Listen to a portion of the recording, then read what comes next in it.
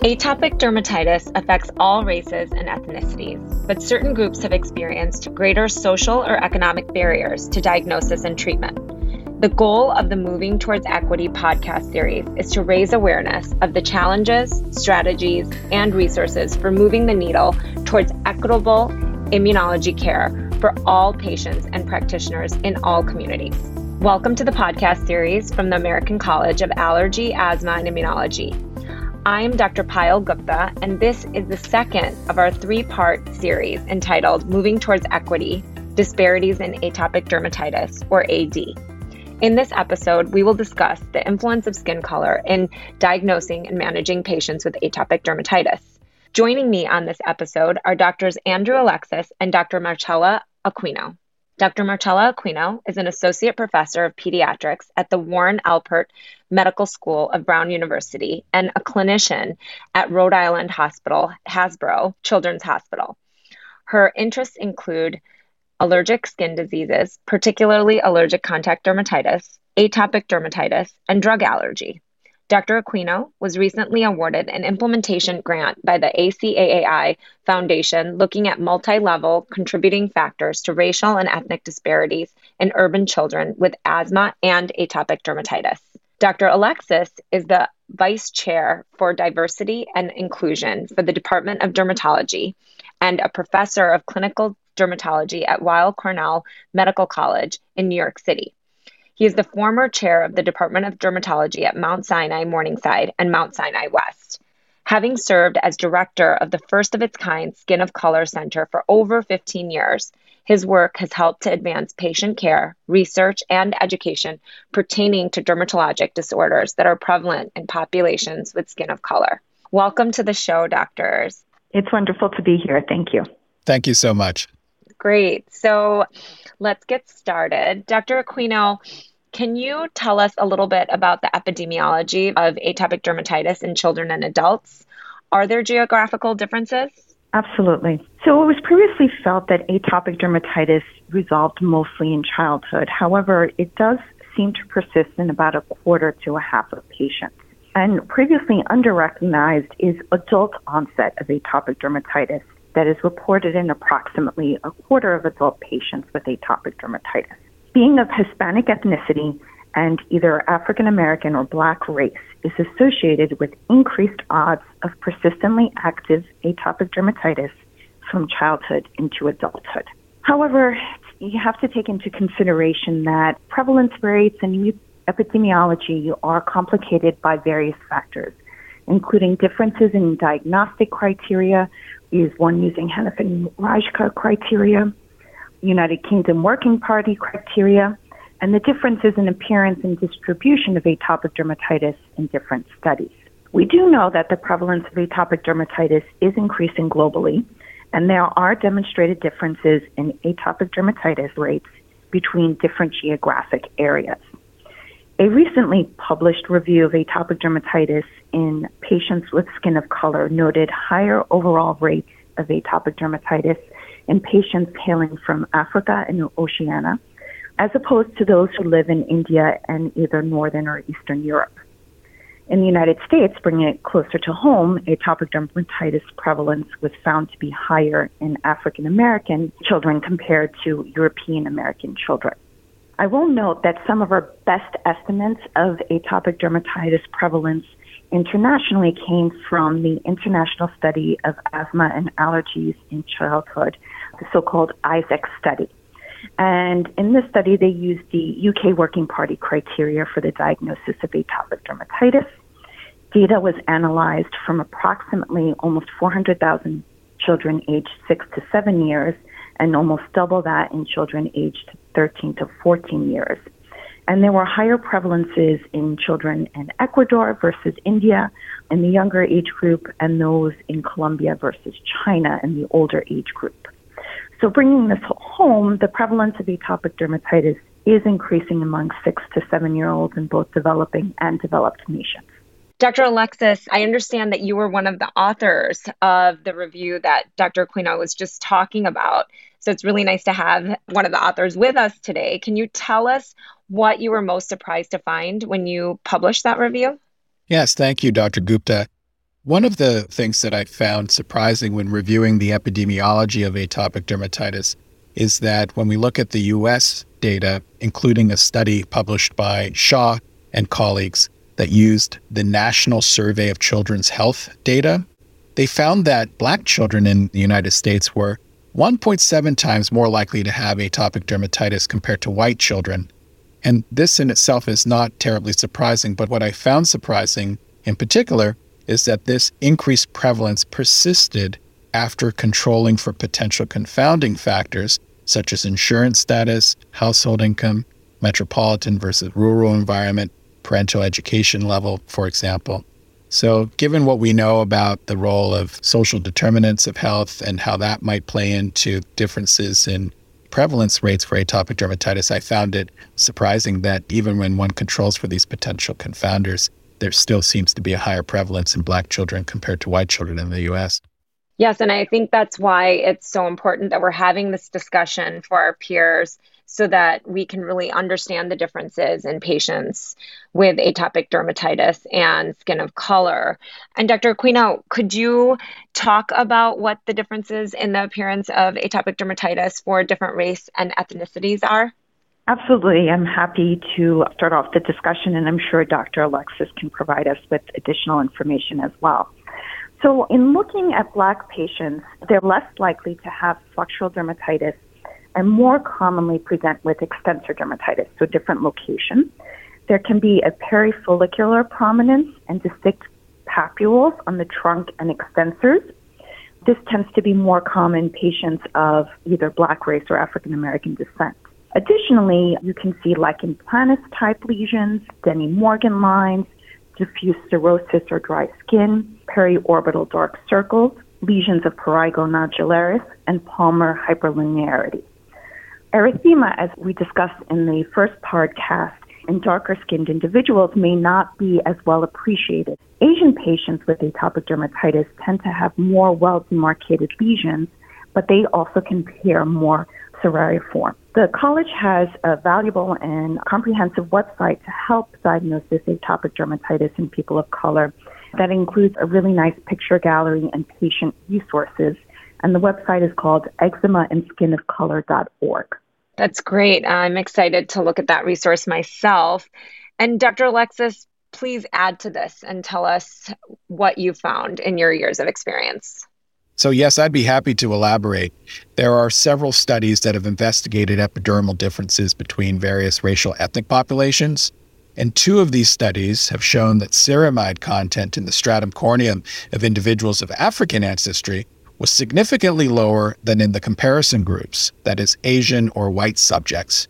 While this should be validated in larger studies with clearer definitions of the specific population studied, a lower ceramide content in the stratum corneum might contribute to a tendency toward dry skin in Black patients of African ancestry. That's very interesting. And Andrew, do you feel that that might be a reason that we found that Black children are more likely to have atopic dermatitis, or really we just need more studies to figure out why that is? Yeah, I think we need more studies why we see these variations in prevalence, including a higher prevalence among Black children. But it suggests that at least one factor might be structural differences with respect to lipid content in the stratum corneum. But again, larger studies with clearer definitions of the specific patient populations, their geographic location, their self-identified racial ethnic group, their Fitzpatrick skin type. I think more detail is needed, and it would be good to validate these findings in larger, more diverse patient populations. I agree. It sounds like we definitely need to do some more work in that area, and I'm glad that you're a part of that work already. And then, Dr. Aquino, what do we know regarding the differences in the genetics of atopic dermatitis for different race and ethnicities? Yes, happy to answer. So there seems definitely to be a variation, and it appears that Asian patients with atopic dermatitis have stronger Th17 and Th22 activation than African American and European American patients with atopic dermatitis. It was also noted that African American patients have the highest serum IgE levels among all groups, which I think can also influence other atopic diseases, and largely lacked Th1 and Th17 activation. Another thing to talk about is filaggrin. Filaggrin genes are associated with skin barrier defects in many patients with atopic dermatitis. And studies have found loss of function mutations are commonly seen in European patients with atopic dermatitis as well as Asian patients. However, it seems that filaggrin mutations are less common in African American in comparison to European American patients with atopic dermatitis. However, again, I think the genetics also plays with social determinants of health. Recently, a review of two multi-ethnic longitudinal studies, one used the Kaiser Permanente genetic epidemiology research on adult health and aging, or the JERA cohort, and the National Pediatric Eczema Registry, or the PEER cohort. And this found that African ancestry that was obtained via whole genome sequencing was not associated with AD risk or control among self-identified African American subjects with atopic dermatitis in either cohort. So there definitely is that interplay between social determinants of health and genetics. There, however, is a very large gap in our knowledge of the genetics of our Latinx population and whether there are differences based on what type of Hispanic ethnicity you are from. Yes, and Dr. Alexis, from your vast experience in treating skin of color, are there specific challenges in the clinical presentations of atopic dermatitis? Well, yes, as we all know, the clinical presentation of atopic dermatitis is extremely heterogeneous. And when it presents across the diverse spectrum of populations that we see, recognizing the various morphologies can be a challenge depending on one's own clinical experience and exposures. So, first off, recognizing manifestations of erythema in the context of richly pigmented skin requires training of the eye to detect the various color changes that correspond with inflamed skin, such as red, red-brown, violaceous, or dark brown, which may be referred to as hyperchromic to differentiate it from hyperpigmentation. So in the context of richly pigmented skin, the way we recognize erythema may vary because of the masking and alteration of what redness looks like in that context. So I often recommend starting an examination by calibrating the eye, so to speak, by first focusing on an area of unaffected, non-lesional skin, and then comparing that to involved skin.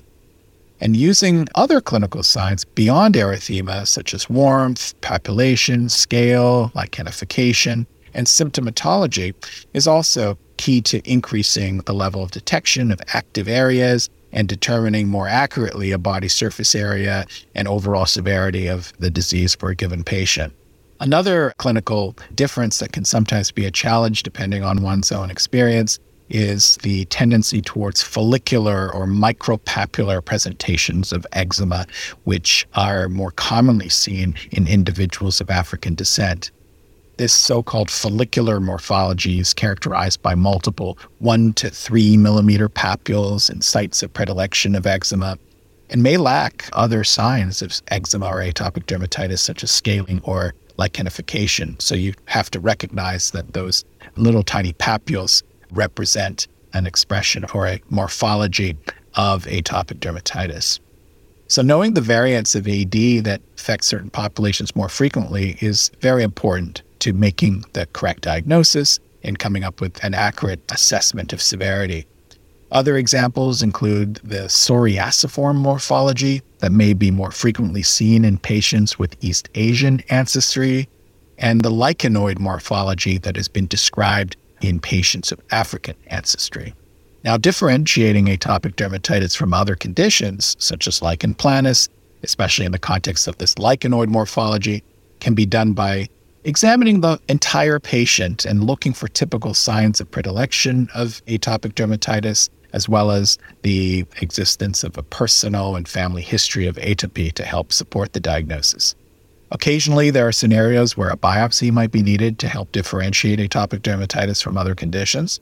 And in addition, it is important to remember that patients with skin of color can experience pigmentary alterations following resolution of the eczema, and this certainly contributes to the overall disease burden that patients with skin of color have when they suffer from atopic dermatitis. Yes, and actually, we interviewed a patient and she spoke about those pigmentary changes. And I think we're going to delve into that more in episode 3.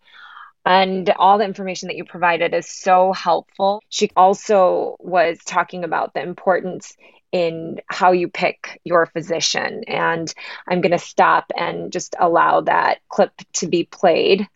Yes, I actually switched to a Black female doctor, Dr. Carter, and she has been very helpful in just helping me find lotions or medications or just different options and solutions to preventing skin discoloration. I believe my mom always tried to find a Black female physician, whether it comes to my general physician, dermatology, or anything of the sort, just because they would be able to recognize all of those high-risk factors.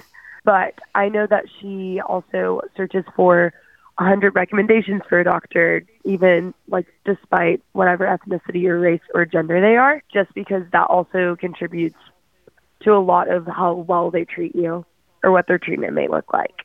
So as you can see, Mackenzie made some really informed and I think very important decisions in her healthcare and decided to find a physician that she felt would understand her better. Dr. Aquino and Dr. Alexis, do you have any comments on what you've heard and what do you think about the importance of, obviously, diversity in our physician population? Yes, I'd be happy to comment. And this is a scenario that I hear time and time again from my own patients who tend to report having seen multiple different providers before they get to one that they are comfortable with, one that they feel that understands and recognizes their condition and can take it seriously enough to educate and prescribe the most appropriate therapy. And while certainly many patients would prefer to have what we would call a race concordant visit, to have a doctor or a clinician provider that looks like them. This is not necessarily the only way to get a culturally competent and accurate assessment. So I want to make it clear that anyone of any background can treat any patient of any background, and any patient should feel comfortable seeing any physician or other clinician of any background. It's especially important that the education and exposure of our allergy and dermatology community is sufficient to equip our healthcare providers with the knowledge and experience and expertise that they need to accurately assess atopic dermatitis and other inflammatory conditions across the diverse spectrum of skin types. So that being said, we also have a shortage of physicians that self-identify as various populations of color. And this is an issue in dermatology in particular, as it is in other specialties. And a lot of work is being done to increase diversity within the specialty. And with this increased diversity come more perspective, a range of different experiences and expertise, which ultimately raise the whole specialty and improve the care of our patients, which is what it's all about. I think that's a wonderful response, Dr. Alexis. I think it's just very important for patients to advocate for themselves. And if there is not a right fit with the clinician that you're seeing, it's okay to get a second opinion or a third opinion.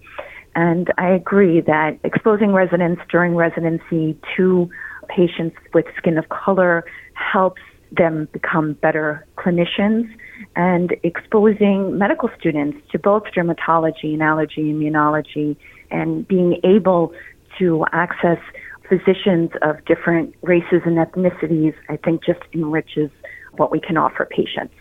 Yes, I agree. And giving the patients a choice, as I mentioned in my comment, that patients like the one that you've told us about, Dr. Gupta, often prefer a physician that comes from a similar background. And when there's just a dearth of physicians of color in our specialties, that option doesn't exist for so many of our patients, or is extremely difficult for them to find. And so this is something that we're working towards improving. One question that comes up is, well, how does one find a physician that is experienced or has expertise in understanding nuances in skin of color? And one way of doing it, there are several ways, is using the Skin of Color Society website. And one can search for physician members of the Skin of Color Society, which is an international professional society of physicians and researchers that are committed to advancing care in skin of color. Additionally, I would say in a lot of communities, word of mouth recommendations are really important for a patient to access a healthcare provider. Exactly. Yes. And I really want to thank both of you for your expertise and for taking the time to be on today. That's all the time that we have. So again, thank you. And that concludes part 2 of our 3-part series on moving towards equity, disparities, and atopic dermatitis from the ACAAI. Be sure to join us for a future episode on improving access to the treatment of AD. For more resources around AD, visit https://education.acaai.org/disparities. For other interesting episodes from Allergy Talk, please visit college.acaai.org/allergy talk. To receive CME credit for this or other eligible Allergy Talk podcasts, visit education.acaai.org/allergy talk. And I'm Dr. Payel Gupta for the American College of Allergy, Asthma and Immunology.